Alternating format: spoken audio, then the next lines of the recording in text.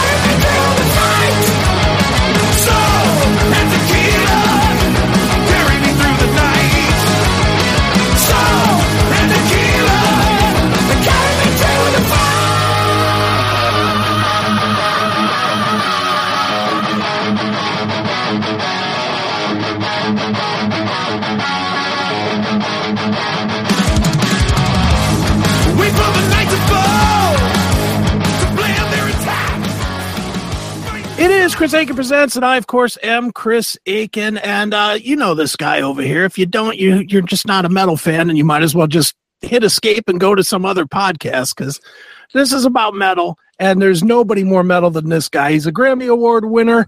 He's the busiest guy, or one of the busiest guys in all of heavy metal right now, with, I think, about 35 bands going at the same time. He is the one, the only, Mr. David Ellefson. David, how are you, man? I am great. How are you doing there, Chris? I'm awesome, dude. It's awesome to talk to you. It's this is the weirdest pairing, dude. You and Jeff, because forever. Well, I'll tell you why. Okay. Because forever and a day, I have said that Jeff Soto is the hardest working guy in metal. Right. But then when I list the names, you're always number two. You're always right there next to Jeff. It's usually you, Jeff, Johnny Gioeli. Those are the three guys that are always doing projects. And here's two of you guys finding your way together, which is, is just fun, man. So I know we've talked about this before. I know we've had both you and Jeff on the show at the same time before, back when you guys were talking about putting this thing together. Right. So maybe let's start there, man. How do you guys end up paired together, and what made you two think that you could work well together? The devil made us do it. That's number one. That's why it's a vacation in the underworld. That's right. And, I guess it is funny, Jeff. It is probably why it's so hard for us to ever do live shows and things, because we're both busy men. We musicians make music. I'm not one to take kindly to criticism, but you're so busy, you're doing this. It's like, yeah, you think I play music for a living. That's what I do. Right. Some of us are fortunate to have that one gig for a long time, forever. Sometimes they're not forever. Jeff and I even talked about that. He's kind of had, of course, he's at Ingve, he was in Journey, he does TSO. So he's kind of always got the big gig things, even Sons of Apollo. Excuse me, but they don't occupy all of his time. And same with me. I have seasons when things are busy and seasons when they're not. And when they're not, even yesterday I picked up my guitar and was playing along to a Coolio song and ended up writing one of my own. I saw Coolio on an old episode of SNL. I was like, that's a freaking cool song. Gangsters in Heaven or something. Or whatever that is. Gangster Paradise, yeah. Yeah, Gangster Paradise. I was like, that's a freaking cool tune, man. I was thinking about maybe that'd be a cool cover song one day. I don't know, who knows. But so it's just funny how when creativity comes, and it got me excited. I've been about a week off the road from the Kings of Thrash thing that we did, so I just kind of let my body rest and repair itself, and just out of nowhere, I picked the guitar up, and there was a song, So I don't force these things, and I think probably when you and I talked with Jeff, that was when we put out Swords and Tequila, I think, right? Mm-hmm. Is that what it was? So at that point, we'd already been working for a couple months. I think that was like April 2021. So we'd probably been working together for a good month, maybe 6 weeks, on this Vacation in the Underworld album. And it was really moving along quick. And and that's why I just said, hey, man, why don't we pop Swords and Tequila out? It's fun. It's a cover. We're still in the COVID quarantine at the time. And, people are liking these collaborations. And Jeff and I never got together. This was never a COVID quarantine collaboration. I did a few of those, with some people, just one-offs, and that's what they were intended to be. Let's do one song, we'll shoot a little playthrough video in our frickin' studios or bedrooms or whatever, and we'll fire them off. That was not what this was. This was always intended to become a full-length record, exactly what it is. So, Torch of Tequila was kind of tipping our hand a little bit, like, yeah, we're doing this, and people, they friggin' loved it, So Sure. I think that gave us confidence publicly to just kind of confirm what we knew was happening behind the scenes personally, that we were onto something kind of cool here. Absolutely, man. Well, dude, obviously, man, between the time you recorded this and the time you released this, a lot of craziness in your world, which we're not going to dig into. I think that's been pretty well dealt with. But I know at one point you had told me that you were thinking that you might shut it all down. You might just be like, all right, I'm done, because you were frustrated, and rightly so. What was it that brought you back to not only being active and releasing this record, but getting really active again with this and Deeth and Kings of Thrash and everything else? The phone rings, I answer it, I say yes. And I've talked about this many times. That's just been my marching orders, as dictated to me by my friend Al Petrelli. Just say yes, So I've told that story many times, but it's true. It's look, I've been working on a lot of things. I was talking to some people just this morning, and they mentioned, that there was this sort of a lot of people making records, doing things during the quarantine, and now we're starting to see those things coming out. And look, me, as people I think have become accustomed, I had about 4 things going on Right. in the background. And I mean, look, I laid low for a little bit last summer, but I kept working,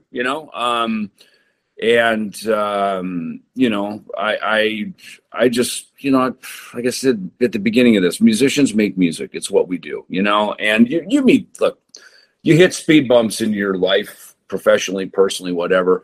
Everybody has stuff, whatever it is. And you sometimes you go, oh, I don't know if I didn't mean to do anymore. I mean, when Megadeth ended in 2002, I remember talking to my friend Troy Lucetta from Tesla. He had just moved to Scottsdale. We became friends. We'd known each other loosely in passing, but we became good buddies. And, he said to me when I was starting F5, he goes, man, I don't think you got it in you to start another band from scratch and take it all the way to the top. He goes, I just don't think you got it in you at our age. I mean, because he had done a bunch of stuff, Mm-hmm. So he had a heart-to-heart about it, and the reality. And I went back to the band room of the F5 guys. Said, guys, listen. I got to go to the big dance, go to the top of the mountain, see the ultimate view, and look what happened. Our band broke up. It's over. I said, I think you guys need to be very realistic about what this is, that you're, even though I'm the famous guy in the room and people are paying attention, probably largely because I'm part of this, you got to be very realistic about, the chances that this could ever go anywhere. And so what I think what that got me back in touch with was just playing music for fun, and as I got to know Rudy Sarzo, he talked about that, and he's talked about it in his interviews, just getting the joy back in his playing after being in Ozzy and Whitesnake and these big gigs that he had. Just learning to just fall in love with playing again, because the schedules, the sort of demands of the professional life, they like any gig, any job, it's kind of a vampire and it kind of suck the life out of you. So I think, this last year for me was just about kind of falling in love with, just doing what I do, not only making music, just talking to you, my other friends, media people, just kind of just being comfortable, just going, yeah, worked on a record, this came out, going on a tour, this is what we're doing. So just kind of all of it, and you were a good friend to me last year. I publicly want to thank you. Sure. You had my back. You were very, very kind to me, and I was kind of checking, you okay, dude? You all right? You know what I mean? So, I appreciate that. And, hey, this too shall pass. It's that saying, the tough times never last, but the tough people do, Right on. Weather the storm, you move on. Exactly, man. No, you're so right, man. And for you, like you said, you've obviously been to the highest of the highs. I mean, obviously, Megadeth. Your time in Megadeth is the time in Megadeth. It's the highest. Doing it now without all the, I'll call it pampering for lack of a better term, but without the, the really nice tour buses or the plane flights or the super high end rooms, just to where it's all about just the music and then grinding it out more or less, outside of the time that you're on stage. Do you like that time, or do you miss the big show, or do you like it more because there's not as much pressure on you as there was when you were? Because, when you're at the top, there's always that pressure. There's 400 record company guys that are in your ear telling you why you have to do the same thing again to match it or beat it. Well, make no mistake, I travel very comfortable. I learned over the years, if I'm going to keep going, I'm going to be comfortable in my life, and I am. So I've been very blessed with that. I make sure I take care of myself and those around me.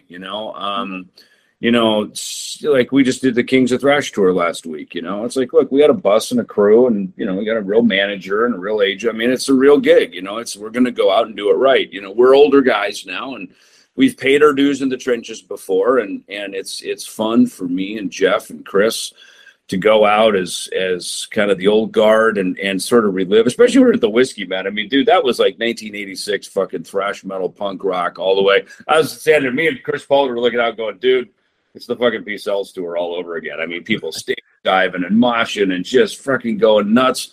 People said, he goes, man, I haven't seen the Whiskey like that in maybe ever. You know what I mean? Right. Like, that was one of the best shows to hit the Whiskey in a long, long time. And we could just stand there and just go, this is what it was. This is what it will always be when we play these songs together. And so, to get that, that's the payoff. Again, the fact that you can get on a bus or go back to a nice hotel, that those are the comforts that are, at our age, we've paid the dues. We can afford to, to have those nicer things in life. But, that's the payoff, is to stand there, and bring up a couple of young bucks like Fred on drums and Chaz singing, to, kind of introduce these guys, because Chaz has played in a Megadeth tribute band, so he kind of knows it a little bit, but to stand up there, real guys playing the real songs the right way, with all of the scrutiny and attention on it, and to step up and deliver. I mean, that was a crowning moment for them and a proud moment for us to have these dudes up there. Like Jeff says, it's kind of like Ozzy discovering Randy Rhoads. You know what I mean? When you get young talent, that's like, man, these guys, they're doing it. They've done the work. They've got the abilities to do it. And, to usher in some new guys that, that they have the heart for it. They get the passion for it. And that's the thing, man, when the passion's gone, just fucking go home, man. Right. So I think all these things, Chris, it's like, if the passion's there, same with me and Jeff and everything and Lucid, it's like, when the passion's there and you're excited, fuck, that's what drives the whole thing, man. It's not the other shit can just be a pain in the ass, to be honest with you. The expectations, somebody trying to take someone else solo because, let's take them solo, we can make more money. I mean, that's the Rockstar movie with Mark Wahlberg and Jennifer Aniston, right? He's going solo, it's like, oh God. So, so I think we've already been through all that shit. So I think there's a part of us now at this age and at this point in our lives where it's like, the fact that people want to show up and still hear us play and play our songs. And let's face it, our songs are going to outlive us, you know? So the fact that we're the ones who still get to go up and play them, man, win all the way. Beautiful. Amen. Does the success that you had with the Kings of Thrash, the little short run, does that spark? I know I saw somewhere that you're going to record an original song, or at least I think I read that. And I'm assuming then that something was sparked there where you feel really good about the energy to do that with those guys again, no? 100%. I mean, look, as soon as we put it up, I mean, people were like, oh my God, bring it to Cleveland, bring it to London, bring it to Chile, bring it to Japan, so right there, that was a telltale. You can kind of tell, kind of get a temperature on stuff. And, that's why we just did these 4 shows, just a little circle out here in the West. Let's just fire it off. where we can kind of manage it and let's see how it goes. And I mean, every show built to a bigger crescendo. So by the time we ended, it was like sold out and people were fucking rocking, and it felt like the old days, as it should. That's you go to most shows now, everything's so corporate that it's like, some chick gets up on her boyfriend's shoulders and, God forbid she flash her shirt, but even if she gets up on her freaking boyfriend's shoulder, they're already flashlighting her. Get down. We can't have right. Because there's freaking wires and all this shit. And it's just like, are you kidding me? It's like, that's why, again, it was fun to just play those gigs this last week, because it was the real heart and soul and spirit of what that music was, where it started.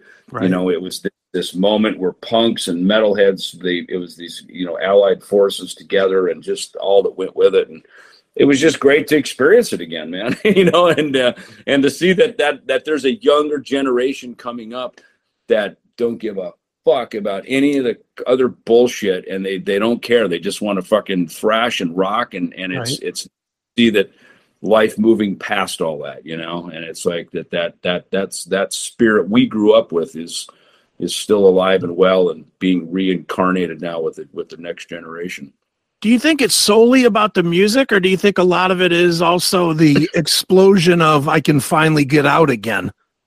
Certainly, that's probably some of it. And look, you see how people dress, man. I mean, shit, even on Rat Pack, they even did it in our Ellefson-Soto record, putting not only guitar picks but jean jacket patches, and what I mean. Right. It's all, dude. It's a dress code, man. It's like when you go into the club, people showing up in their fucking denim vests with their Merciful Fate and Venom and Killing Is My Business patches on, and and it's just cool. I mean, sometimes that's people just wanting to kind of relive an era they didn't get to grow up in. But man, you can tell a person's heart when you see that.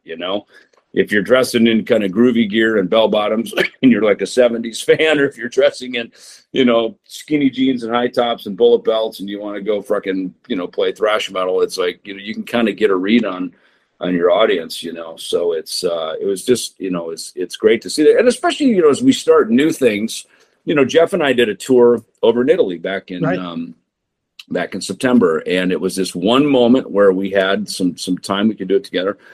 And it came together quickly. We're playing these cool venues over in Italy. The Italians are a spirited people anyway. They freaking love this kind of music. They don't get a lot of this stuff, like especially over in Turin. I remember playing Turin with Metallica back in like '93 when we did these dates over there with them. But that's not a city. It's kind of like Tucson.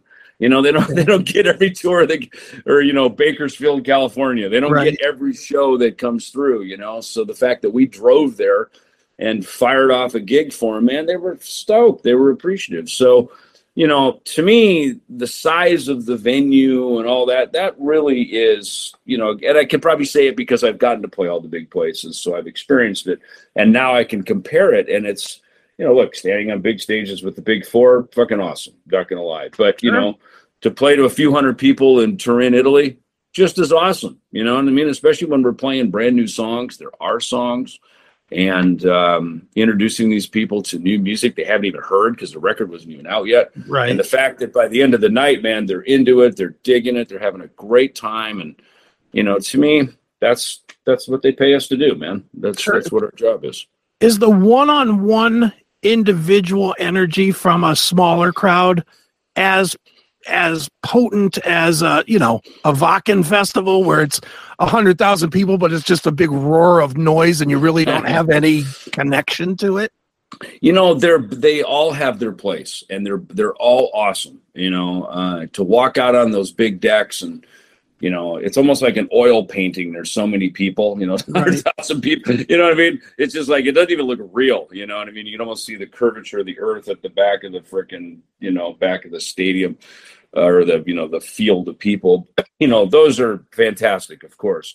And yet at the same time, again, to play, it's what we did last week, firing off at Brick by Brick, a cool little rock club in San Diego by the beach, and people just losing their minds going, oh my God, I can't believe we're getting to experience these songs that we never thought we'd hear again. And oh my God, there they are. Those are the real guys right there. Right. Jeff, Chris, oh my God. And to just see that, is to know you're delivering to them a kind of once in a lifetime experience, that's something they're going to take to the grave with them. That experience right there to that fan meant everything. And it only cost them $30. It didn't cost them $300. Right. They could still afford a shirt, a beer, and a hamburger, and a pack of smokes, you know what I mean? Whatever they do, and right. Or a vape, whatever. And they could come out, and it didn't kill their bank account, and they got to take home a memory for the rest of their lives. I mean, that's what a cool job we have to be able to do that for people. Amen, man. Well, dude, I swear we're going to pull this around to Vacation in the Underworld, the new release from Ellefson-Soto. Why don't we do this, man? Why don't we take a quick break and give people a taste of the sure. Ellefson-Soto? Why don't we play Like a Bullet, man? There it is. And there you go. What can you tell me about this song other than it's awesome? Thank you. It's funny. It was one of Joe from Rat Pack. So Rat Pack's a single-owned record company, which is what I love about it. And Joe and I have been friends for years, and we've been threatening to try to work together. And finally, I sent him this one. I go, dude, I think I got one. And nice. He hit me back. He goes, dude, I love this record. And this was one of his favorite songs. He goes, dude, Like a Bullet is the shit. And so we did a video for it. It's one of the singles. So it's just kind of a cool riff with a great melody, and it's like one of these empowering anthems to like stand up and be bigger than the problem around you. Amen. Well, let's check it out right now. It is Ellefson-Soto. It's Like a Bullet right here on Krizega Presents.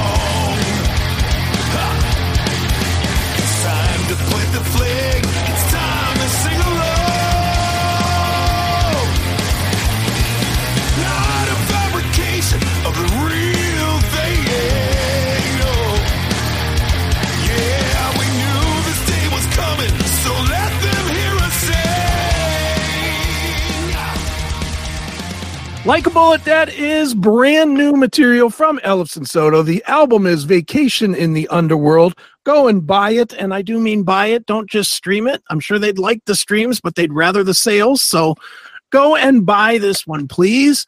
And while you're out buying it, you can read on the album artwork that you guys, David, worked with Chris Collier, who's working with tons and tons of people these days and putting out great material all over the place. What was it that led you and Jeff to decide to work with him? Well, actually, Rat Pack had suggested him because when we submitted the tracks, they were, I think, in his mind, kind of rough mixes, which was fine. And so he said, I'd like Chris to do it. His ears are great. And so it was great to meet him. I certainly know of him. He's worked with a lot of my friends, Korn, all kinds of different people. Sure. And so it was fun. He's just over in Las Vegas, which is not far from me. So we spend a lot of time, a lot of late nights as he was doing mixes, kind of sending stuff back and forth, tweaking on little things. And it was fun because, sometimes the reason you bring in an outside mixer rather than the person who engineered or maybe even produced the record is to have this sort of discerning outside ear. And he was just that, as well as his talents actually, mixing. And what was fun was he and I, as we were putting together the track listing, we're going, okay, we got these, we got CD, vinyl, then the digital where we'll kind of put everything up. How do we lay the record out? And for me, I wanted Vacation in the Underworld to be the opening track. To me, it's as a title track. It lays right there. And then, working through, like a bullet sharpen the sword, the reason, the STN, and all this stuff, kind of trying to get because when you're laying out the record, you want it to be this journey, because this is very much an album project. It's not a singles record. Right. It's very much a listening process. So it was fun to work with Chris putting the running order together, and deciding. I think it was probably just as hard to kind of go which ones wouldn't go on the album. Right. I mean, like they're great, but I just can't see writing on the wall going right after the Revolution. Like, where are we going to put it? Well, we're going to have to move that to digital,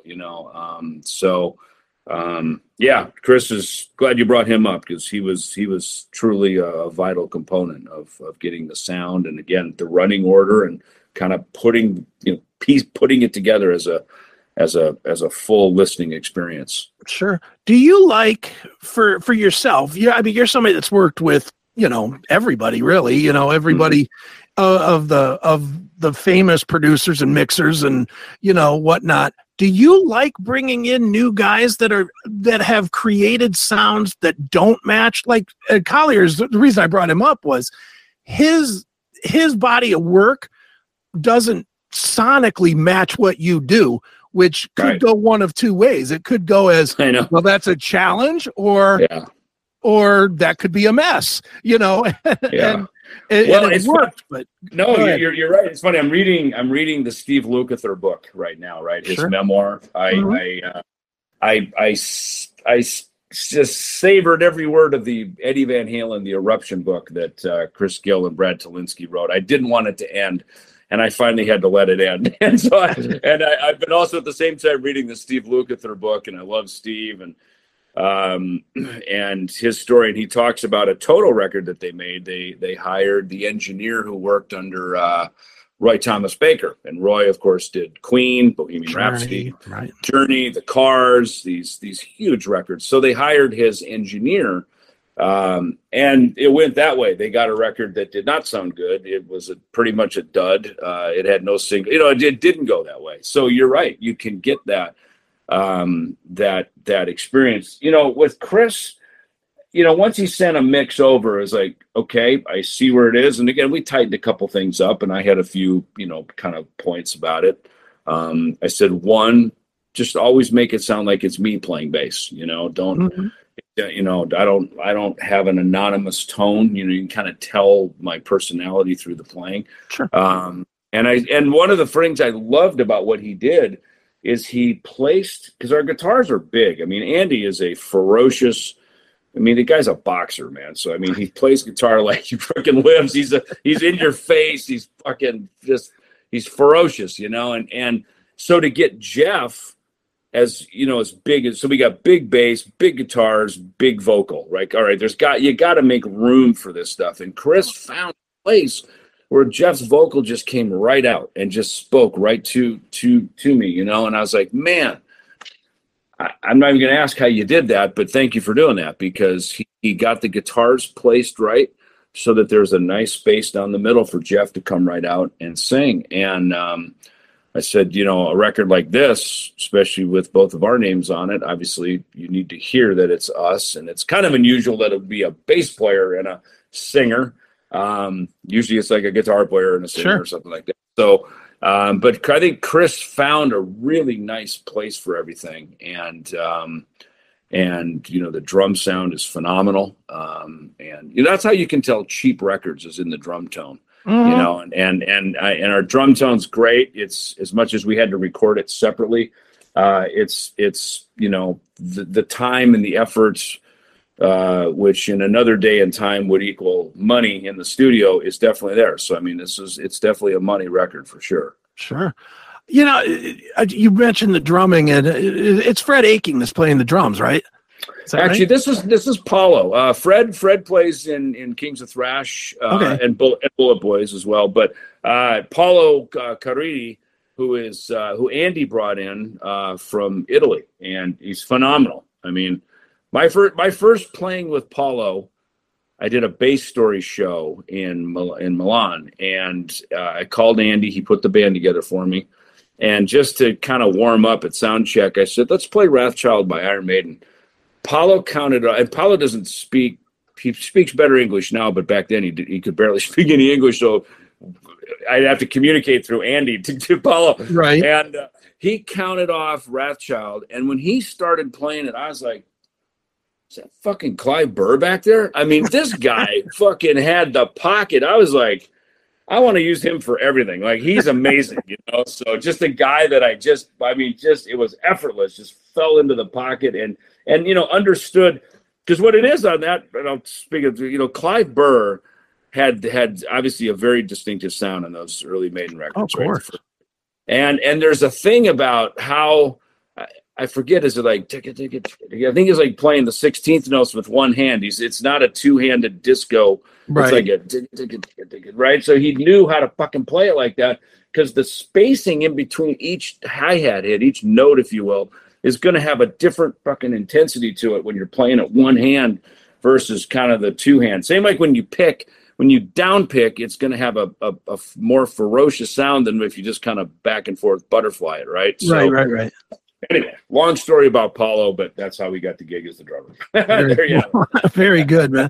Well, dude, since you have 500 other bands, let's talk about a couple of them real quick. Sure. You came out of nowhere with Death, which is just brutality unlimited. Probably the heaviest thing you've done since Temple of Brutality, I would think.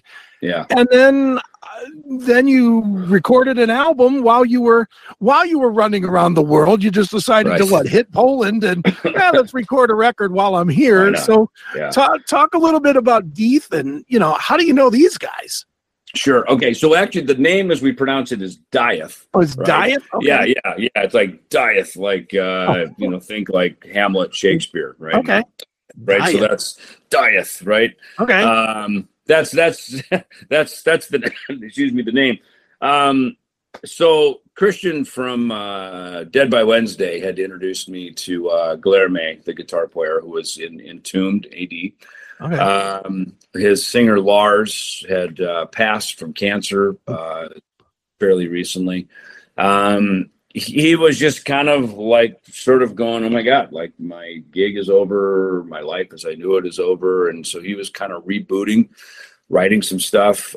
Mihal, the drummer, was also in Decapitated, phenomenal drummer. And so they sent me a song, and I played bass on it, and that's in the Hall of the Hanging Serpent. And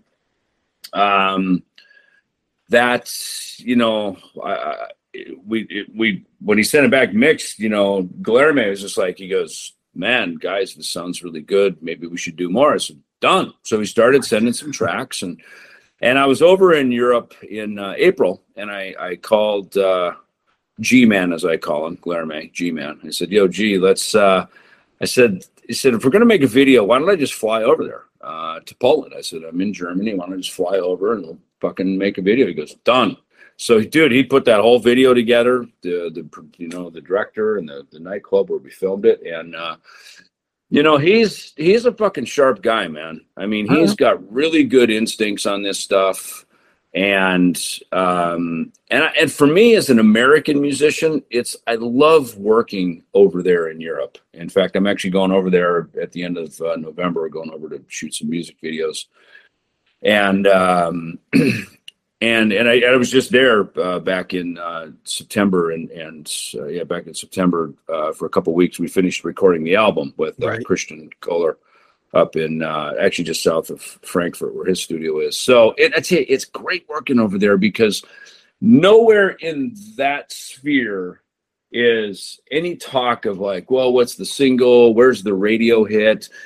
All this kind of, and because those are the drivers that sell records here. It used to be MTV, not so much, obviously, but certainly, is there a single, radio? What's the video?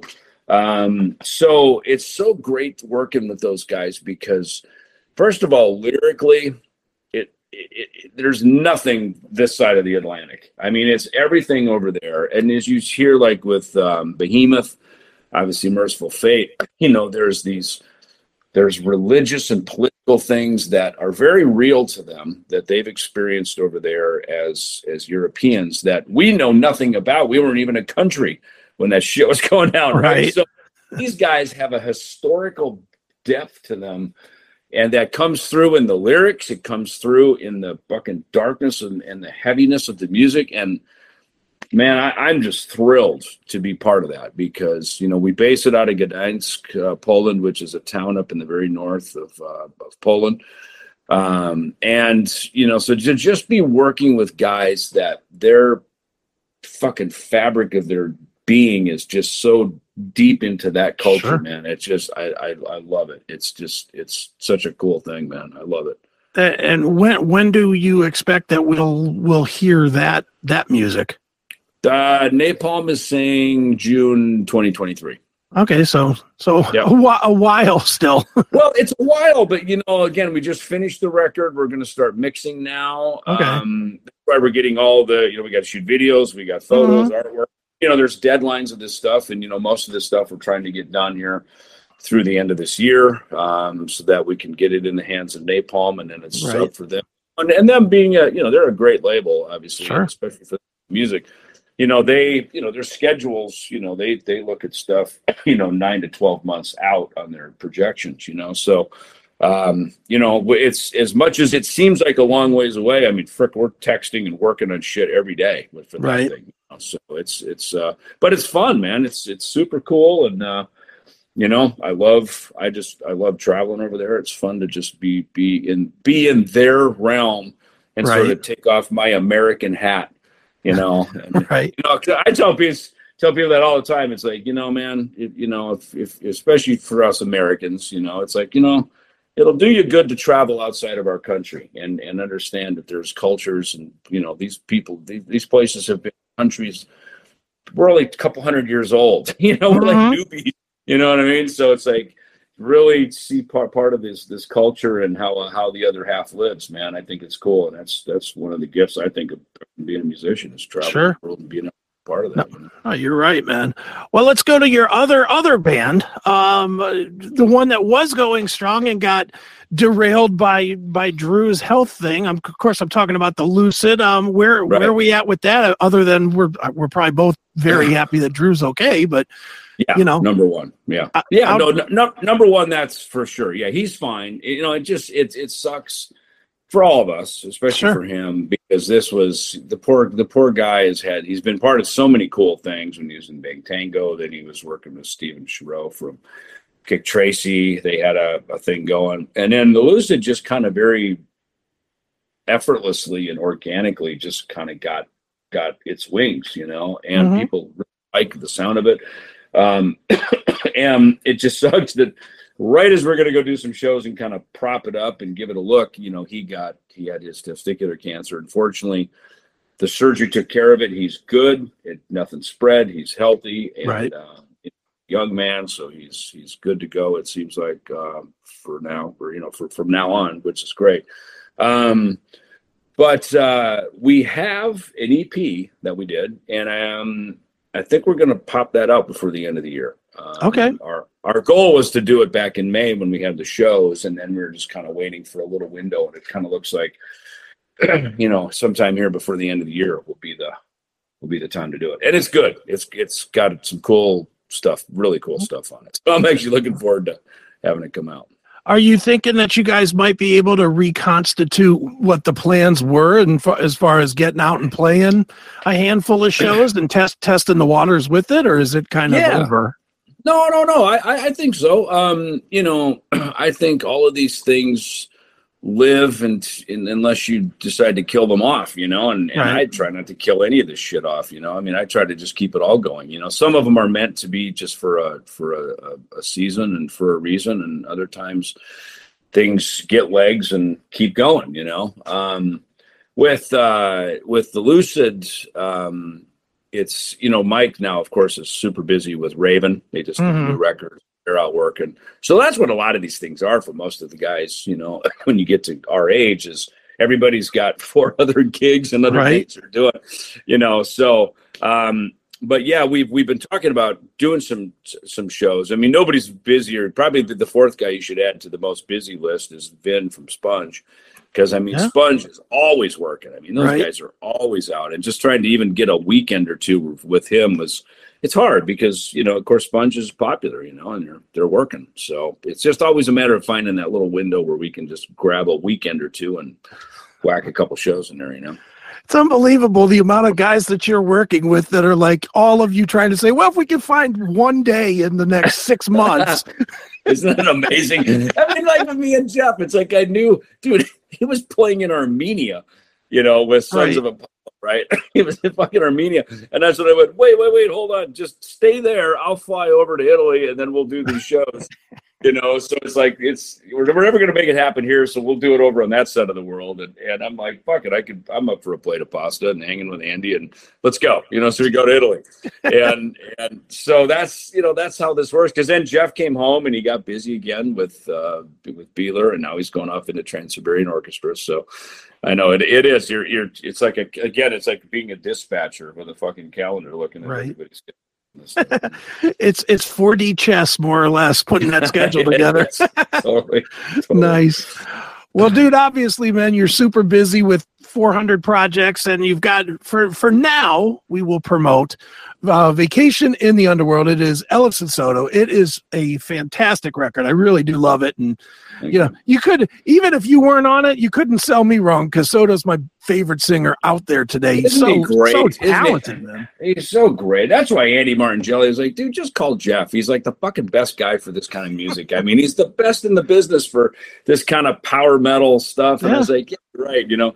And I'm a fan of his, you know what I mean? So it's funny. There's a part of me that I was kind of like, I don't know, what if he says no? What if he doesn't want to work with us? Or, you know, but he's such a good dude, man. Sure. And like all of us, when you're making good music, the story just tells itself. You know? Sure. And probably my personal favorite part of this record is the fact that it's metal, which Jeff has gotten away from for a while. You know, he's been doing Wet, and he's been doing his, you know, his solo stuff is obviously, you know, mellower or AOR rock, and even Sons, while it's metal, it's, you know, more Dream Theater-y. You know, totally is. You know, he brought that up as we were driving around Italy with Andy, as he goes, man, I'm like the most metal singer because, you know, I didn't grow up with this stuff. I mean, he knew, of course, of Bruce Dickinson and, you know, Rob Halford and all this stuff. But, you know, and that's kind of where probably guys like you and me, we see him more in that. But in his mind, and I think a lot of the gigs, like you say, his solo records, you know, they're not really metal records. And like you said, he goes, I didn't really grow up so much of a metal singer. I just got the calls to do metal gigs. And so I agree with you, man. I think it's great to get Jeff back. Fucking let's put him in the sweet spot where we all know him to be. And I'm proud that this is a record we could have done that with him. Absolutely. As long as he doesn't get the call from Queen, maybe he'll stay with this for a while. I think that would be his ultimate win. And you know what? It's like, God bless him, brother. Just give me some tickets so I can hang out once you've seen Queen. No question. Well, dude, obviously, man, one more time, Vacation in the Underworld. It is Ellefson-Soto. And where should we tell people to go, man, to get the record and to keep up with you and tour dates for your 33 bands and all that stuff? Sure. Well, davidellison.com has pretty much all of it there. Facebook, there's the David Ellefson page. Ellefson-Soto has a page. Kings of Thrash, Dieth, all these things. And now that we've done the interview, we've kind of laid out the calendar for the next year of my life. So if anybody needs to have, they can reference back to this interview. So. There we go. Well, dude, let's finish this one up by playing the title track, the video for the title track, Vacation in the Underworld. Tell me a little bit about the video. Sure. Yeah. Well, it's interesting. The song. So my friend Steve Conley, who I was in F5 with, is now in Flotsam and Jetsam. He actually came to me with this music and asked me to play bass on it, which is funny. That's how F5 formed. He came to me with a song because he wanted to audition for Rob Halford at the time. Was looking for a new guitar player. I played on a track and we formed a band, F5. Right.